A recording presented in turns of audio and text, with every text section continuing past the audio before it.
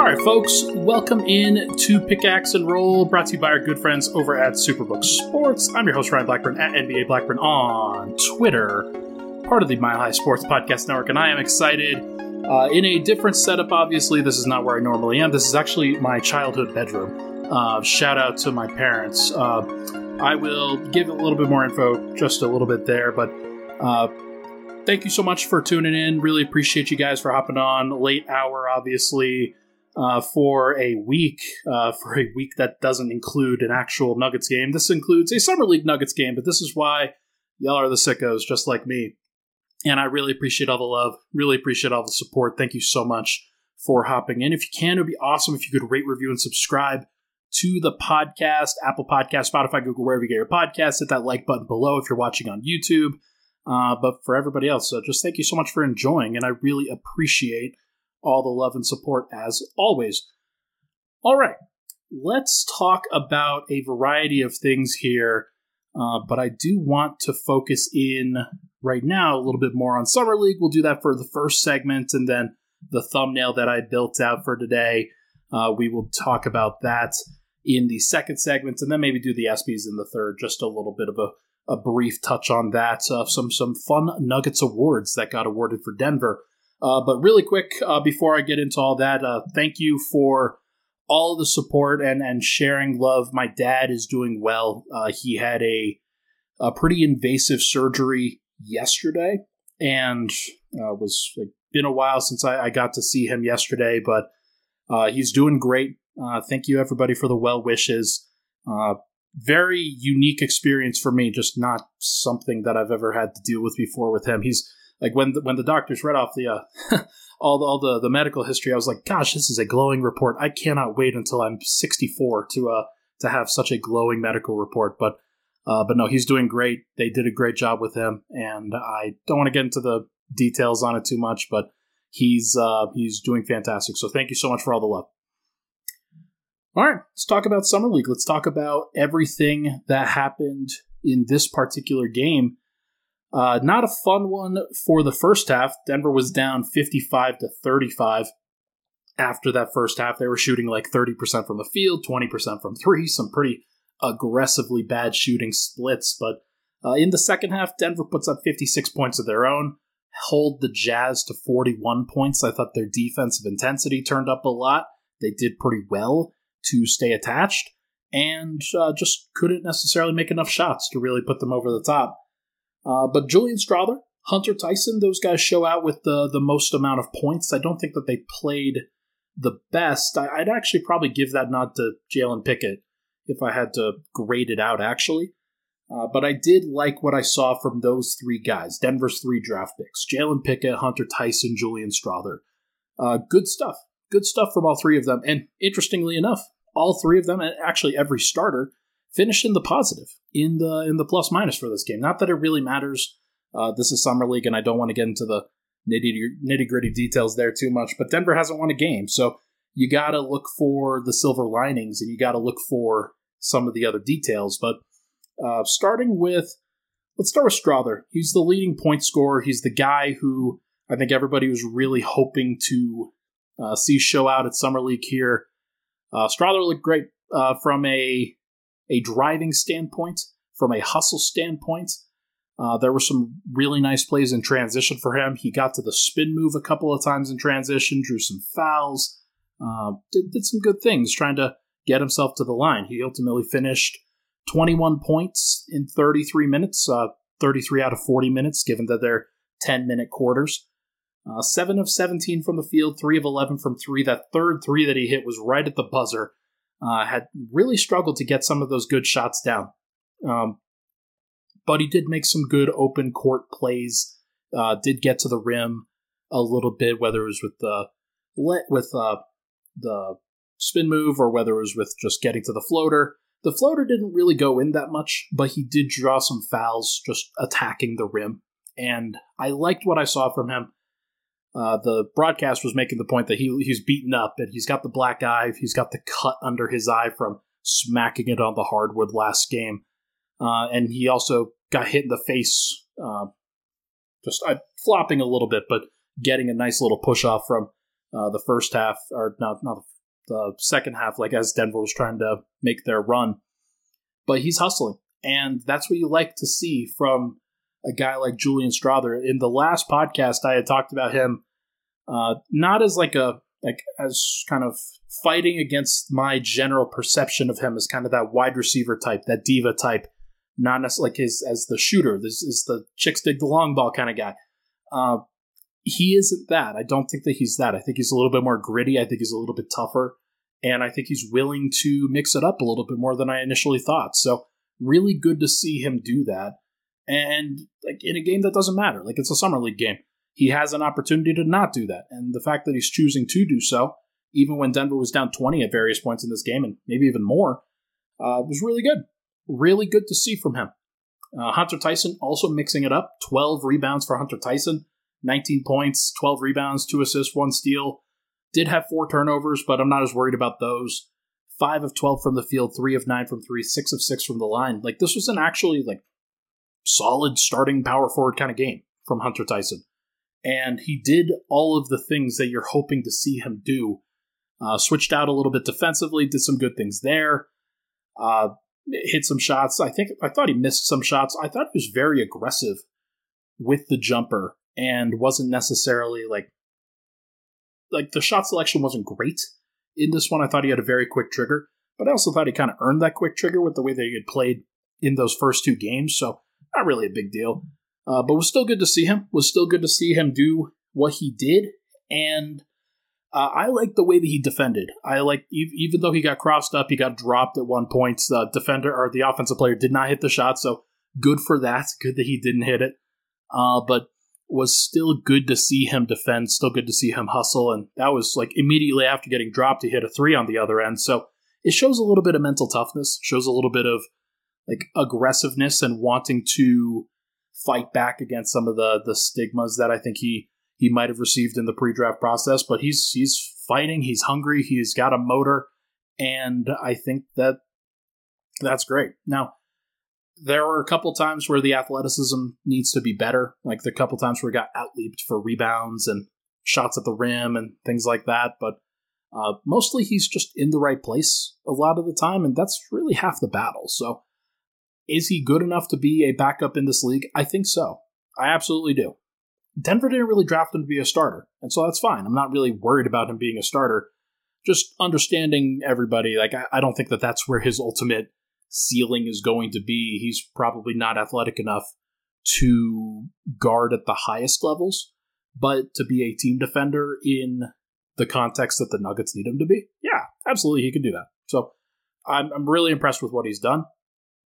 And Jalen Pickett, he deserves credit for sure. I think that, so he had 2 points and 6 assists in the first half. I didn't think that he was aggressive enough getting into the lane and looking for his own shot. And he had 10 points in the second half, didn't have as many assists, also had some guys that just missed some shots when he was kicking them out the ball, but that's what happens when your team shoots 23% from 3, 10 of 43 from 3-point range. Not really Pickett's fault there. He was doing a good job of creating a lot of open shots, especially for Strawther. So I do think that this it's not a big deal, but I did like what Pickett did. I thought that he hustled. I thought that he did a lot of good things. There are still some athletic concerns that really pop up out there, but there are some awesome plays that he does make too, where he's just hustling and disrupting and in passing lanes on the defensive end, and then he will dribble around the ball and he'll bully ball somebody else that's the same size as him or smaller than him, but not actually. There's a lot of guys that he puts under the stanchion, even though he's their same size. So he's got that toughness. He's got that gene of knowing exactly what he needs to do and pushing against that. So there were a couple times where he got blocked or had his shot deterred or made a bad pass trying to get down there. But look, you can't really argue with the line. 12 points on 6 of 9 from the field. 0 of 1 from 3. That's probably got to go up. 0 of 2 from the line. Obviously, he'll be better there. And then 6 rebounds, 8 assists, 3 blocks, and 3 turnovers. So really good to see him play that level. And I think that he's a guy that I'm not really concerned about at this stage. I think that he's going to be what he is. He is a quality third guard third point guard, excuse me. And if he has to step into the rotation at some point this upcoming season, I think everybody should be okay with that. This isn't a bad situation for Denver if that's what happens.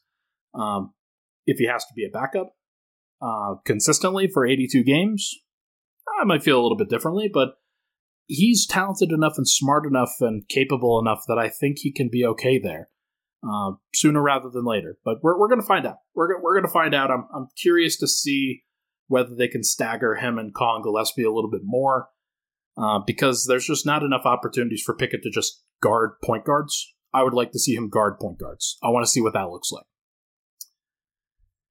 And then we should probably talk about Connor. He had some good moments. I don't want to say that he didn't, but he's just one of those guys that I have some questions about. He's one of those guys that I'm going to make a comparison here, and I don't want people to overreact to think that I'm a hater. There's a lot of Facu energy here. There's a lot of, I look like I'm hustling, and I'm a smaller guy, but I'm going to compete my ass off. I'm going to try. I'm going to be a fan favorite because they see the hustle plays, the diving on the floor, and then I make a clutch play here or there. And like Colin's going to make some plays, and he will absolutely do that. But the more I watch, it's not necessarily like even the one-on-one plays that I'm worried about with him. It's the rotating out after an offensive rebound, and he just can't, like, he has zero prayer to contest a corner three. Like, it's just not going to happen. And that's okay. Like, that's not going to be part of his game, and he's going to have to be better offensively. As a result, he's going to have to be smarter. He's going to have to finish a little bit better than he has. And to this point, he hasn't. And I think that he's going to have to improve, and he'll have some opportunities to improve. But if Denver is going to sign him to that two-way, and I found out from Bobby Marks today, who I quote tweeted and was just wondering about the actual deal that Colin Gillespie has, he isn't actually signed yet by the Nuggets. I think it's been discussed that he has been signed. He's not actually under contract for Denver right now. He hasn't signed his qualifying offer that's been extended to him by Denver. And so he's looking for a full-time opportunity, but I don't think that he's going to get one based off of the Summer League performance. So my guess is that he takes that qualifying offer, which is another two-way contract, and he will be on Denver's roster, and that's going to be something that they think about. But I would be at least a little bit wary, of putting major expectations on him, because it does seem like this is going to be a process coming back from that broken leg and establishing that rhythm again, because it's hard. Like, he just doesn't have a lot of time, despite the fact that he's been working his way back. Like, there's a difference between playing, like, scrimmaging in practice and going full speed in a game where guys are trying to kill you. So I don't know. Like, it's going to be interesting to see. I don't want to, like, write it off or anything, but I'm not surprised that he's struggling a little bit.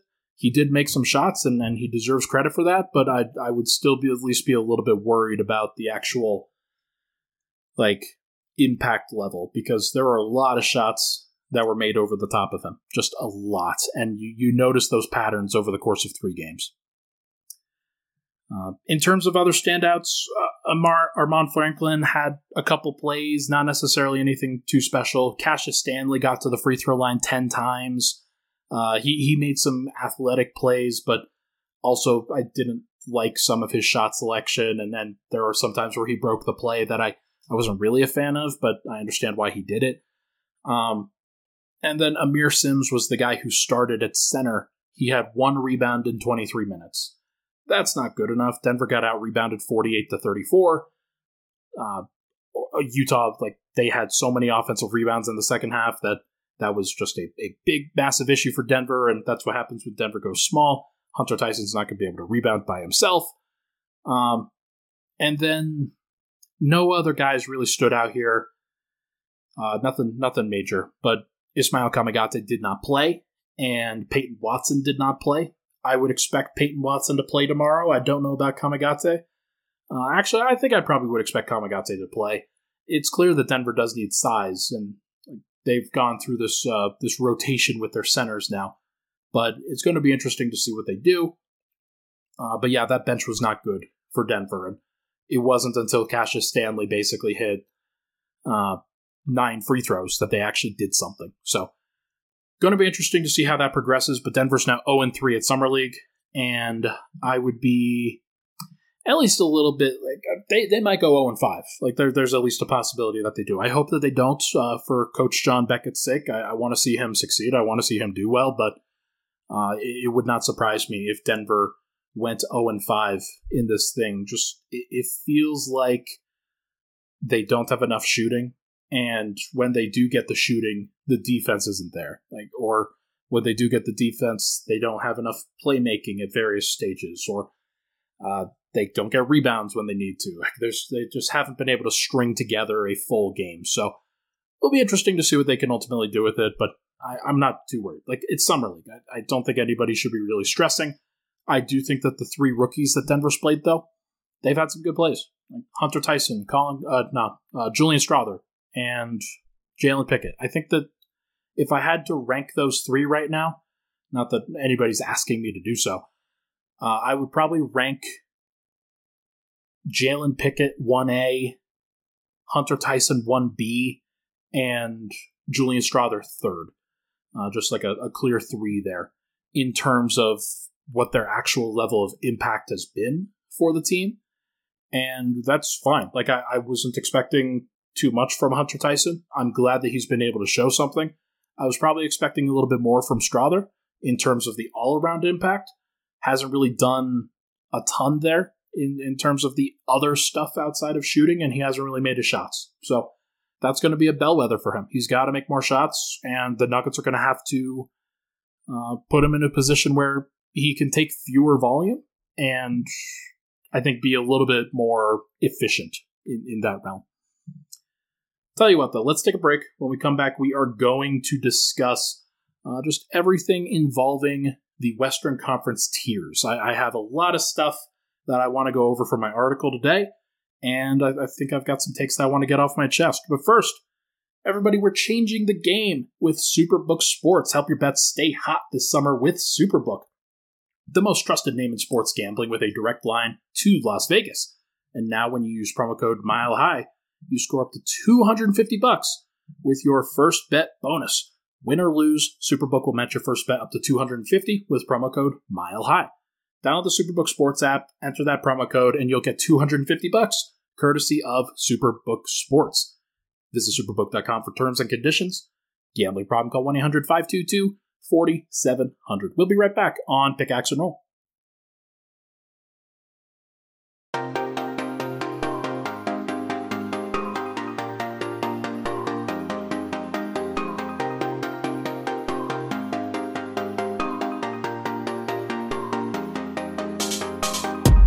And we're back. Pickaxe and Roll. Ryan Blackburn here. Thank you so much, everybody, for tuning in. Appreciate all the love and support on the pod. Thank you very much, everybody, for hopping in. I really do appreciate it. I know that this isn't the most Summer League Game 3 without Peyton Watson wasn't the most interesting content, but I thank y'all for being here. It's as a nice sign for the real ones out there. I do genuinely appreciate it. All right, let's go over the Western Conference tiers. This is what I wanted to do. And I've been asked this, I've been thinking about this a lot. There's been a lot of discussion around the NBA circles where you get done with free agency and things start settling down. And free agency isn't done. There are still some guys out there that haven't signed. I don't think PJ Washington for Charlotte has signed. I don't think that Kelly Oubre has signed. I don't think that Christian Wood has signed, if I'm not mistaken. So there are still some guys that will probably go places. And, of course, you've got James Harden and Damian Lillard and players like that have made these trade requests that will probably get moved. And we'll have to wait to see where the ball drops there. But I do want to do these Western Conference tiers right now. Maybe we can revisit them in the preseason. But just post-free agency Western Conference tiers, we're going to start at the bottom. And I'm going to start with the Trailblazers and the Spurs. Trailblazers, this is the assumption that Damian Lillard is going to get moved, and they are going to do a hard tank. But here's the thing. Like, if they trade Lillard for, I don't know, Tyler Hero, Nikola Jokić, not Jokić, that would be weird. If they trade Jaime Jaquez, if he's a part of the deal, and maybe they get a few first-round picks. If all of that goes to Portland, then they're not a bad team. Like, that's just not bad. You're going to have Scoot Henderson, Anthony Simons, Jeremy Grant, Tyler Hero, Yusuf Nurkic, assumably, and then you'll have various pieces off the bench, mostly rookies and young players, but some interesting guys. Shaedon Sharpe is also, I think, in that lineup somewhere. So they've got a lot of pieces that they could probably work in, and that they're going to have some interesting groups to play. So they don't suck. Like, that's not what this is going to be. But the problem is that the Western Conference is stacked from the top to bottom. And if you're a fan of the West, you know this. You know that this is how it's been outside of when teams are blatantly tanking. The Spurs are the other, the Blazers are going to blatantly tank. Like, they'll shut down various players. They'll probably, if they were to trade a guy like Tyler Hero, if he ends up being there, it might just be Kyle Lowry. Like, you don't know what it's going to be, but I feel pretty comfortable putting them in Tier 5. I think that Dame has played his last game as a member of the Blazers, and even if he hasn't, like, they haven't been good these last 2 years either. So I feel pretty comfortable putting them here. And then the Spurs are also here, despite the fact that they have Wemby. I think that Wemby's going to need some time. I know I've had some strong takes about Victor Wembanyama, but what I will say is that he's just a rookie who needs time to be seasoned, and the version of himself that's going to be 25 years old is so much different than from the guy that he is now. So you've got a team around him, and Trey Jones and Jeremy Sohan and Keldon Johnson and Devin Vassell, and these are young veterans, guys that I think are going to be good in this league, but may need another year, and at least in a year of being together when you're going to upset the apple cart like this with Wemby kind of at the center of things. And they might not even start him at the 5. They might start him at the 4. And if that's the case, then you're probably just playing a lesser lineup in and of itself. So I'm very curious to see how it works out, but I think that it's going to be slow, and I feel pretty comfortable putting them here. Next, the Houston Rockets and the Utah Jazz. Just looking at the comments here. No, Rob, Ayo is not signed yet. Ayo Dosunmu, excuse me. He'd be a great signing for any team, but the problem when you're a restricted free agent is you are basically at the mercy of your own team. And if the money dries up, then you just don't have an option there. So that's going to be a problem for him in Chicago, and especially they have the leverage now. They have all these guys that have they can say that they have, like Javon Carter and Kobe White and players like that, young players that they are still re-signing. So I'm surprised that he hasn't been signed, but going to be interesting. Tier 4 for the Western Conference, the Houston Rockets and the Utah Jazz. Houston, I think, has done enough with the veterans that they've added. Fred VanVleet, Dylan Brooks, Jeff Green. They added somebody else, and I'm forgetting who, but they added 4 players, if I remember, that are good enough to be in a consistent rotation. And you surround Jalen Green, Alperen Şengün, Jabari Smith, who looked great at Summer League, Tari Eason, who looked great at Summer League, and you've got enough young talent there mixed with some veteran talent there that I think that what they are probably betting on, Houston, is that Fred VanVleet can be their version of Paul Millsap. Somebody who they pay a bunch of money. They're okay paying a bunch of money to him, though, because he's going to be a good veteran leader for a group. Oh, Jock Landale, that's right. Thank you, Cedric. I appreciate that. Jock Landale that's an interesting one. So he's a good backup center for Şengün, somebody who would be pretty solid for them when Şengün is acting dumb as a young player, because young players always act dumb. So I think that's at least a reasonable option for them, and so they've got enough talent there that I feel pretty good about them winning 30 to 35 games. Is it going to be perfect? No. Might they tank at the end? Maybe. Like, they probably will, if we're being honest, because that's just how the NBA does it. But I think they're going to be good enough and capable enough that they're going to want to develop at least a little bit. And Jalen Green, if you believe in him, then he has more room to grow. And same thing with Jabari Smith. Like, those guys, they seem to me like good young players that are, at least you hope that they have their heads on straight and that they're wanting to do the right thing. Şengün, I feel, is pretty much in that realm too, but that's an interesting young team. And then the Jazz, the reason why I have them here and not in Tier 3, the one above it, is despite the fact that they traded for John Collins, that they have Lauri Markkanen, that they have Walker Kessler, like they are good, but I think that they're a point guard away. I think that they are a ball handler away from actually tying that thing together. And when you don't have a ball handler, like their best ball handler right now is Jordan Clarkson. Talen Horton-Tucker is also there, and they've got Ochai Agbaji is probably going to play a significant role, and that's just not good enough from a playmaking standpoint, in my opinion. So they're going to have a lot of talented big guys that are struggling to get the ball, that are struggling to structure the offense a little bit. Markkanen is really good, but a lot of what helped him last year was being set up by Mike Conley and being put into a great position to succeed in that front. So now he's more talented enough now that he will be okay, even without Conley being there. But I do think that once Conley was traded and they acquired Russell Westbrook and then bought him out, their point guard play went down the drain on purpose. And like Markkanen was fine, good, but they still tanked. They tanked intentionally. So, Colin Sexton's another guy. Yeah. Taco Fell says, Taco Fell. Colin Sexton's fine. Like, I'm not going to bend over backwards to credit Colin Sexton. Like, he's okay. And there were a lot of times where he didn't close for them last year for the obvious reason that he's not the best decision maker with the ball, nor is he the best defender. So I think that they're going to have a slow burn, and this just also strikes me as a team that's going to win about 30 to 35 games. Maybe a little bit higher than that, maybe a little bit better than that, but think about how great they started last year and then how easy it was for them to tank. Like, that's kind of where I see them ending up. Tier 3. Clippers, Mavericks, Pelicans, Thunder, and T-Wolves. This is a significant tier. This is a group of teams. Like, we'll talk about this one and then we'll hit a break.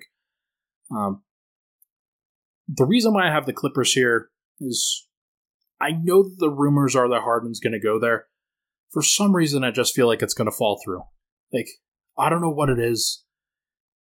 I know that the Clippers have been pretty quiet. It feels like they need to make a move, but they also know how important guys like Terrence Mann and Nicholas Batum and some of the role-playing defenders are to the actual chemistry of that group and the ability for that group to succeed. I don't think that they're going to get it done. Something leaves me a little bit dry there in terms of, like, I don't see that working from a deal-making standpoint with Daryl Morey. And I don't know who's in charge. It's not still Lawrence Frank who's in charge there. They have a new guy who's running the ship. But I just don't think that Harden's going to end up with the Clippers. Maybe he does. Maybe that works. And maybe like that'll certainly elevate them up to tier 2. I don't think it elevates them to tier 1. But if they do get Harden, consider the Clippers in tier 2.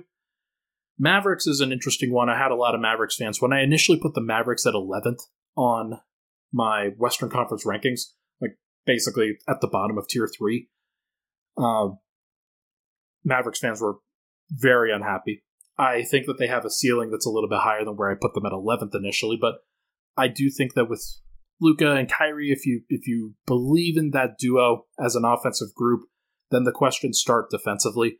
Them adding Grant Williams and retaining Josh Green and adding another defender and Rashawn Holmes, and like they still didn't really replace a guy like Dorian Finney-Smith. Like Grant Williams is not that, and they still don't have a great backcourt defender. That's still something that they probably need. Now, Josh Green is okay, but he's not great. So I'm curious to see what they do there. And one of the big issues is that when you have Kyrie and Luka and you're switching a whole bunch, sometimes it doesn't matter how many, like if you have one great backcourt defender there, you're just going to switch that guy off, and you're going to have Kyrie defend, you're going to have Luka defend, and those guys just don't want to do that. So I'm curious to see whether they will. I'm curious to see whether they can handle it a little bit better. But they have other guys. They did just trade Reggie Bullock.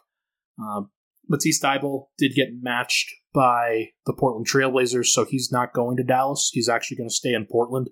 Another guy that I forgot to mention with Portland. But that just kind of goes to show that doing a tier list here is really hard. Like, it's just really difficult. Some of the teams that I'm talking about, like, I think right now, if I was to be guaranteed that Damian Lillard would be happy in Portland, I might pick Portland ahead of Dallas in terms of where they'd actually finish.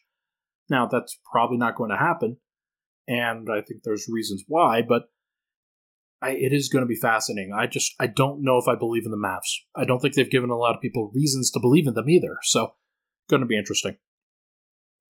Pelicans, this one is, I mean, it's hard not to, like, you guys understand why I'd be a little bit worried about the Pelicans. Like, they're at least a little bit worrisome when it comes to health, and Zion and Brandon Ingram playing together. Those guys have never found a rhythm together, and now you're introducing guys like Trey Murphy and Herb Jones from this last couple of years, and they have some incoming young guys like Dyson Daniels and players of that nature that I think that they should be playing more. The problem, though, is that they're still starting Jonas Valanciunas at center. Like, he's still the guy, from what I understand. And Willie Hernan-Gomez is their backup. And that's fine, but it's also not great. And it very much changes the complexion of your team. So I just don't think that they've really changed anything of significance with the Pelicans. And they're just relying on a little bit better health. Now, they might get that. They might have that, but I'd at least be a little bit concerned if I were their fan base of like, okay, so where are we going? What is the plan here?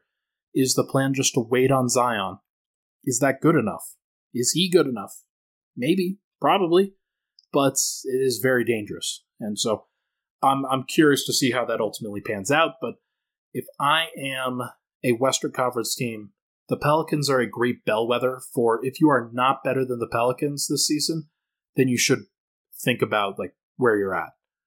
Like, if the Mavericks are not better than the Pelicans, then like they're not going to win a championship. If the let's say the Thunder, if they're not better than the Pelicans this year, then they at least have some things to think about with their actual. Now, the Thunder are a little bit of a different story here because of how young they are, but I do think that the Pelicans, like, they feel ripe for a change, despite the fact that it feels like they're still a pretty new team together. So I'm curious to see what they ultimately do. And then the Thunder, as I mentioned, they are such a young and talented team. I loved what they did with the draft. I love some of the young players that they have on their roster. To me, it just feels like they're very oversaturated with the amount of young talent that they have. Now, that's fine if you're in a culture where everybody gets to share, everybody gets to play together, and everybody gets to be happy, and they play their minutes, and it doesn't matter as much about the winning, it just is about the development and the fun. That's been what the story has been for the Thunder for a little bit.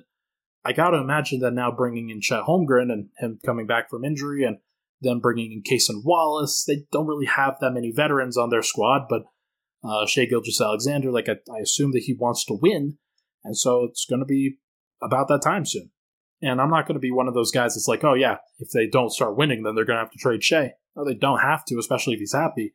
But it does feel like this timeline, it is a slow burn, and they are playing the long game. And nothing could illustrate that more than one of the trades that they just made, where they took on Patty Mills' contract, from what I understand, from the Atlanta Hawks, and acquired a second-round pick in the deal. Nice. That is a Sam Presti special right there. But look, I mean, they'll be fine. They'll be good. They might even win half of their games. And if that's the case, then they'll be a tough out in the play-in tournament. But I don't think they're any more than that. And that's okay. They're not trying to be. And the T-Wolves, they have not elevated up to Tier 2. They could potentially elevate up to Tier 2, but I'd have to believe in Karl Anthony Towns in order to do that. And I'm just not sure that I do. I'm just not sure that anybody really should. just from the perspective of I think that they need a reset. I think that it's been a long time with him being there. He was drafted in 2015, and so this is after his 7th season, and he has this massive contract that basically mirrors Jokić and what he's actually earning. So he's going to earn close to 50, 60 million, and he's not playing like a $50 million or $60 million player. So they have to reset, in my opinion. I think their roster makes so much more sense if they trade Towns for a guard or a wing that pairs well with Anthony Edwards. The problem is that guy just doesn't exist. And if it's Damian Lillard, Lillard doesn't want to play there. Like, that's just not something that he wants to do. He doesn't want to be stuck in Minnesota after he played in Portland. So it's too bad. That's probably frustrating to Minnesota fans to hear, but there just isn't really a great deal for Cat. Not something that people are going to be happy with enough anyway. Like, sure, you could go to New York. You could trade him for Mitchell Robinson, RJ Barrett, and Quentin Grimes or something like that. The Knicks might not even do that. Like, that's kind of wild, and that's not changing Minnesota's trajectory anytime soon, so going to be interesting to see what they ultimately do there. But yeah, that's my tier 3. So basically, that's Blazers and Spurs in tier 5. I'm just going through that really quick. The Rockets and the Jazz in tier 4, and the Clippers, the Mavericks, the Pelicans, the Thunder, and the T-Wolves in tier 3. That's your average group, the teams that are going to be fighting for the play-in tournament for most of the year. Yeah, that's up to 7. When we come back, I'm going to go over tier 2 and tier 1, and then just do a quick touch on the ESPY Awards and why those matter, why that actually matters to me.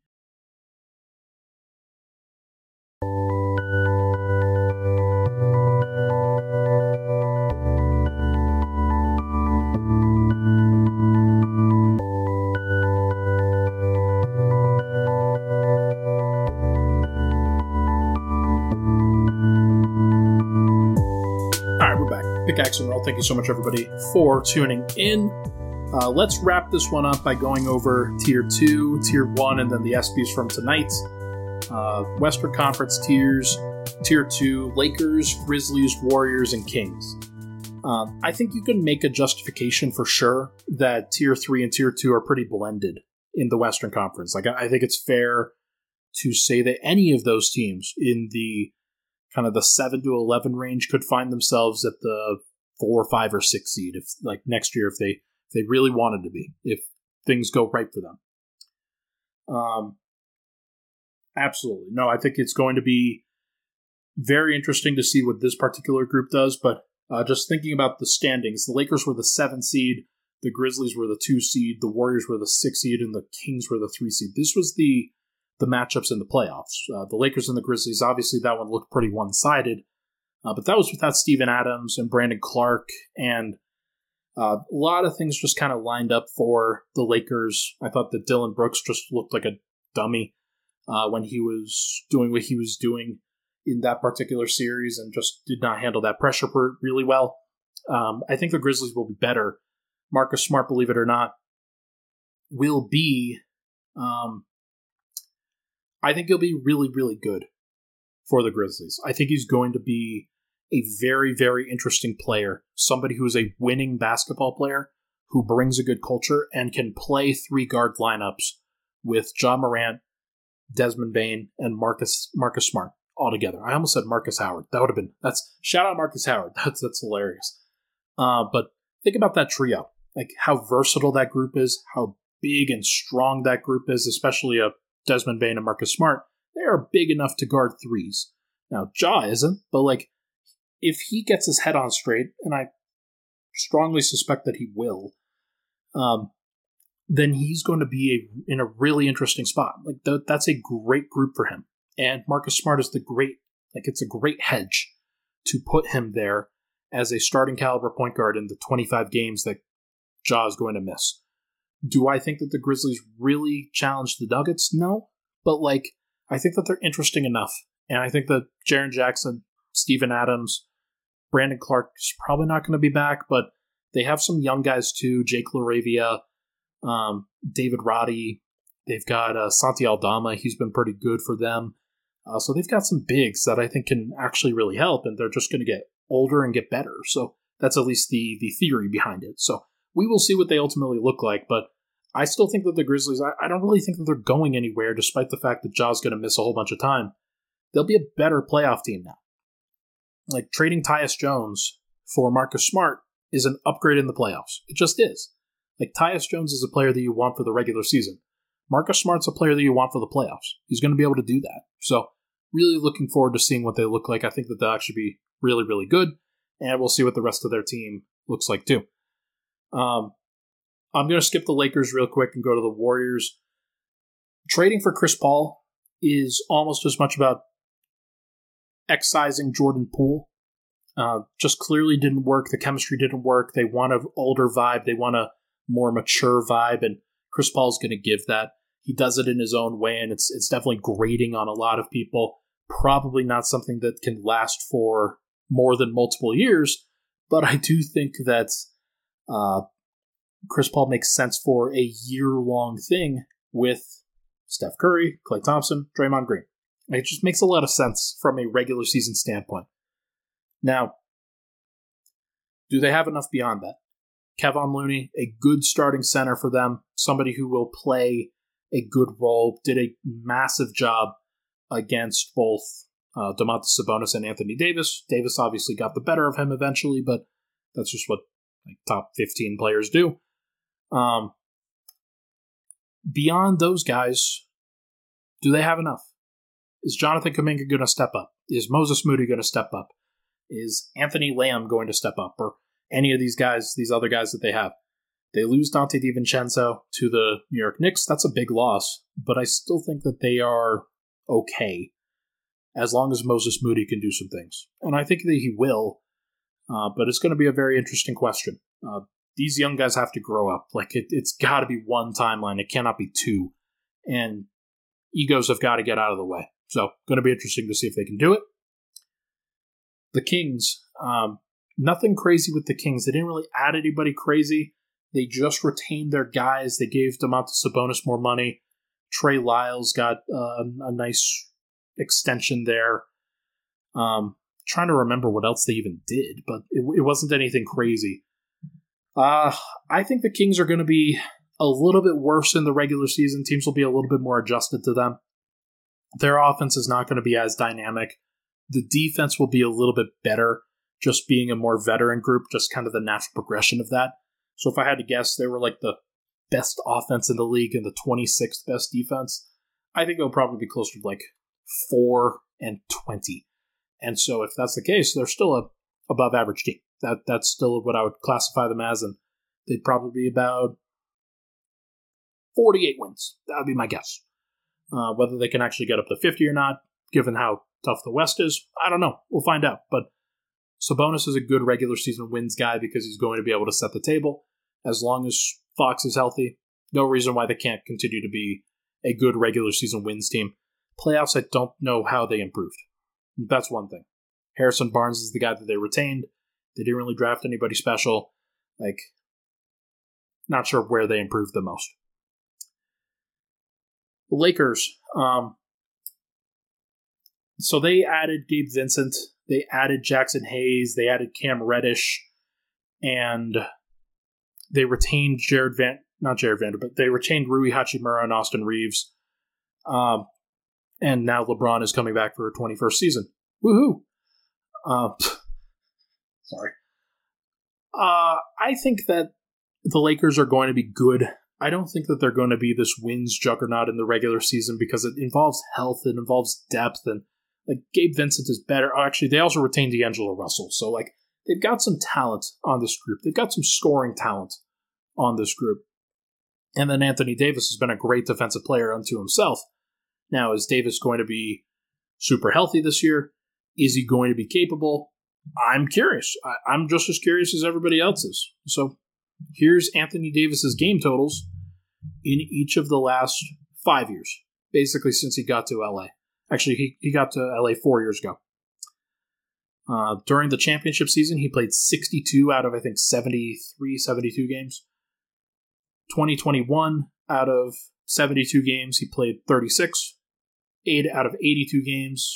A couple of years ago, he played 40. And this last year, he played 56. So, healthier. He's been really hurt. And playing more center, doing more physically, just having a more demanding physical role, that's tough for him. That has been tough for him for sure. And that's going to be at least a little interesting to see whether he can handle it going forward. They don't really have a great backup option behind him. Jackson Hayes is not going to take a lot of physical pressure off of him. So what is the actual plan? I don't know.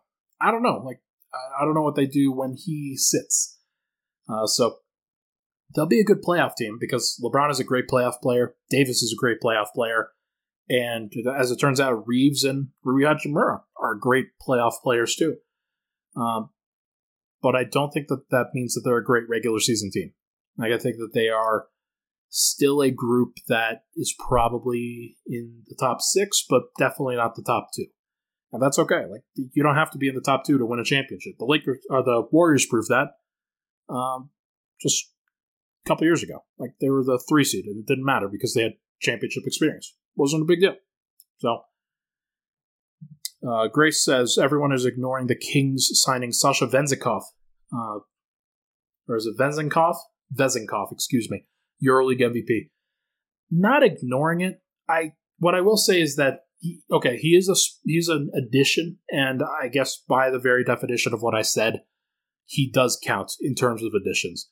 It's just hard to figure out where that role is being played. Like, what is he going to do within that group? Is he going to, because they've got a lot of guys. They've got a lot of guys on their bench, lots of players that they want to play. How he's going to fit in, I'm not really sure. More of what I consider with this group is like the top 5 or 6 players on your roster.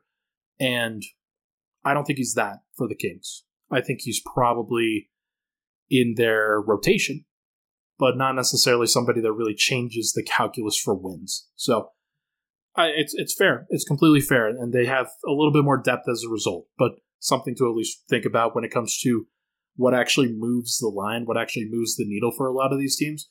I think the Kings are still a team that is definitely in line for regression. And the 2 teams at the top, I think, are going to be the Nuggets and the Suns. We'll start with the Suns. Obviously, trading for Bradley Beal is a big deal, but them also filling out their roster with playable guys at different positions. Josh Okogie is going to be their perimeter defender. Cameron Payne will be their primary backup point guard.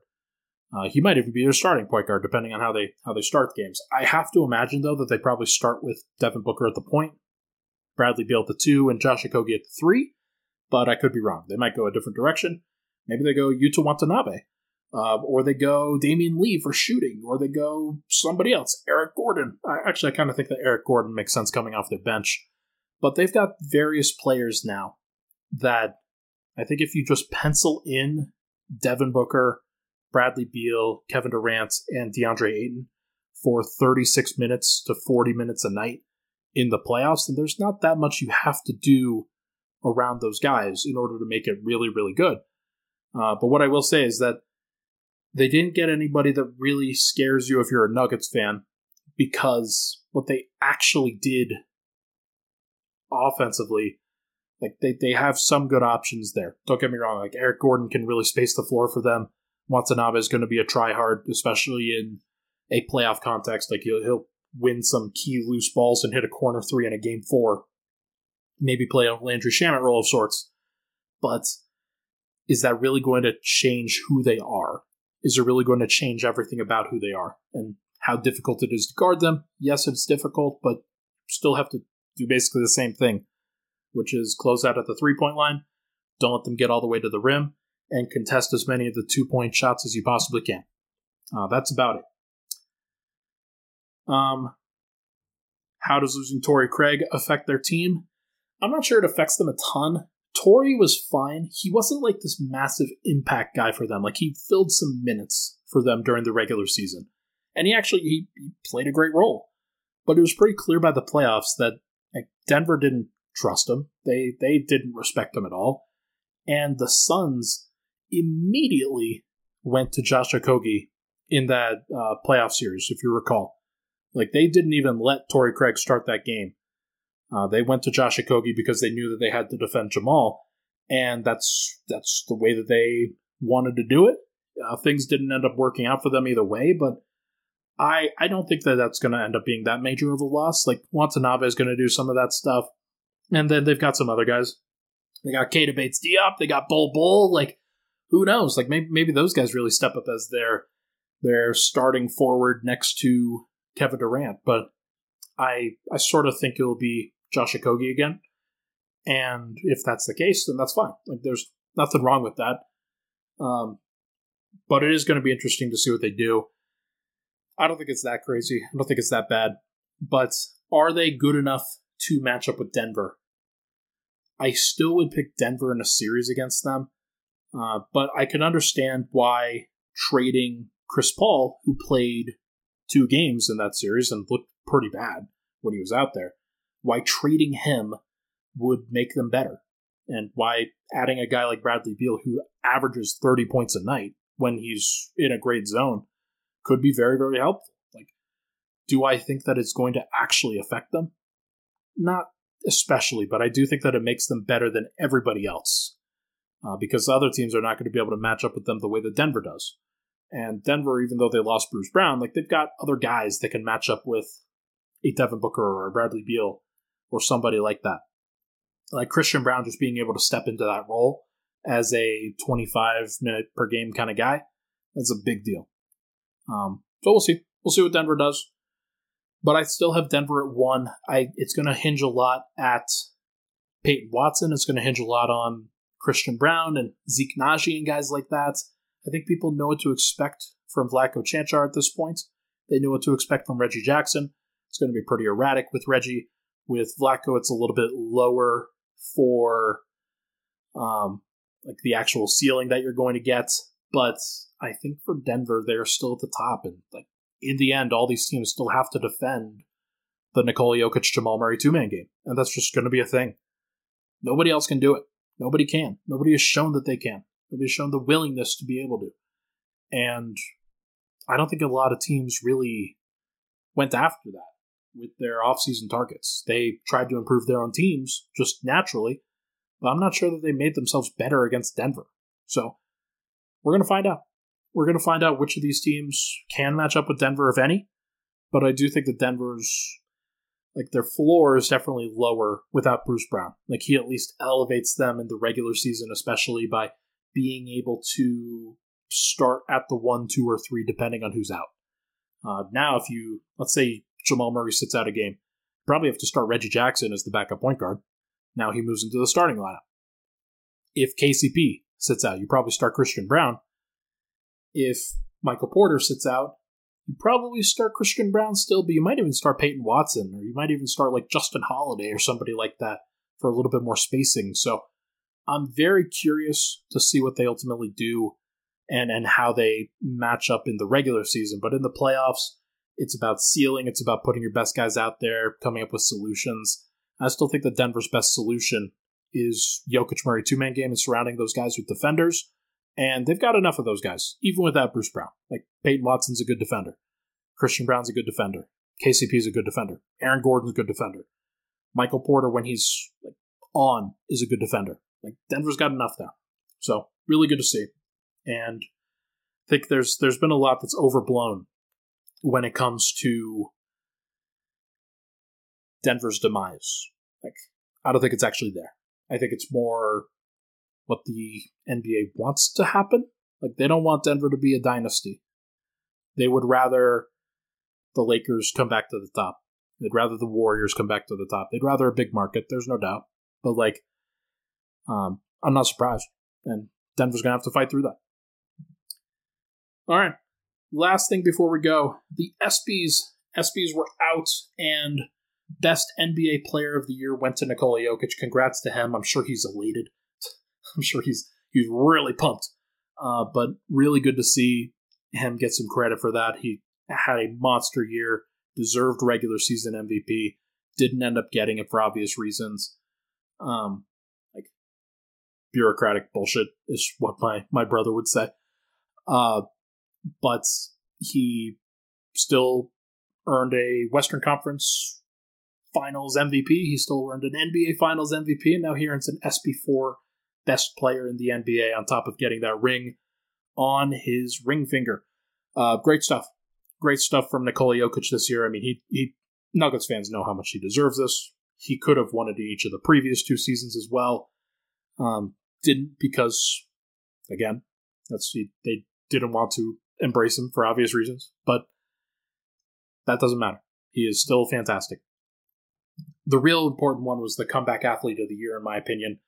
Jamal Murray gets that, and you could really feel how important that moment was to him, and just kind of how it's a nice culmination for what has been a massive journey for Jamal to get back. I always talk about this. Jamal and I, we've connected over the years.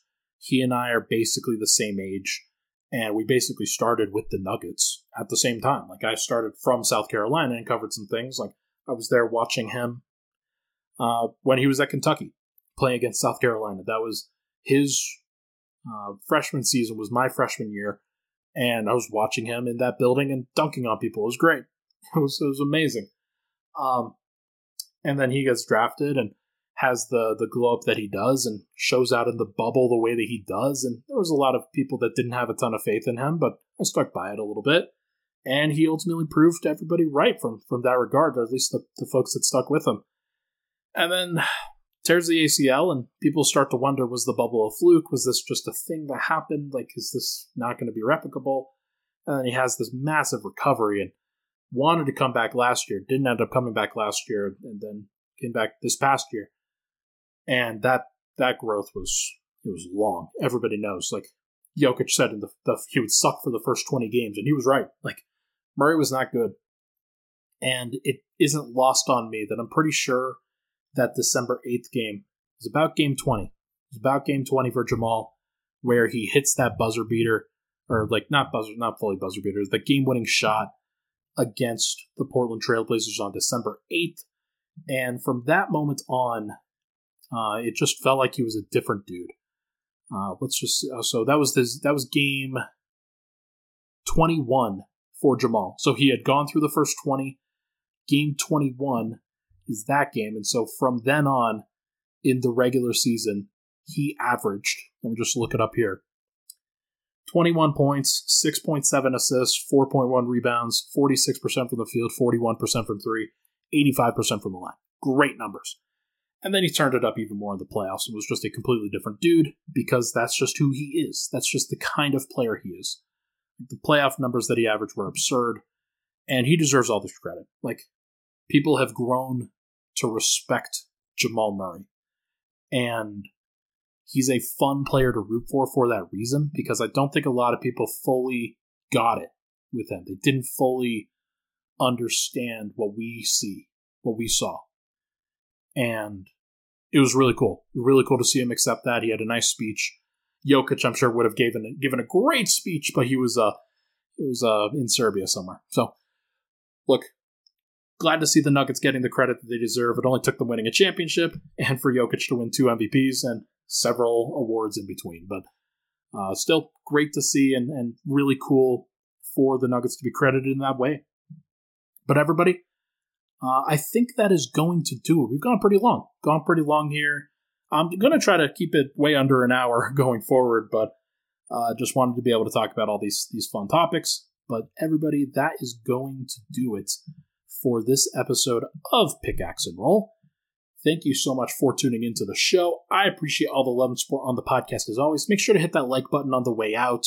Really appreciate that. Sorry about the setup. Again, I'm at the parents' house, just doing what I can to help take care of the parents. So thank you so much, everybody, for tuning in.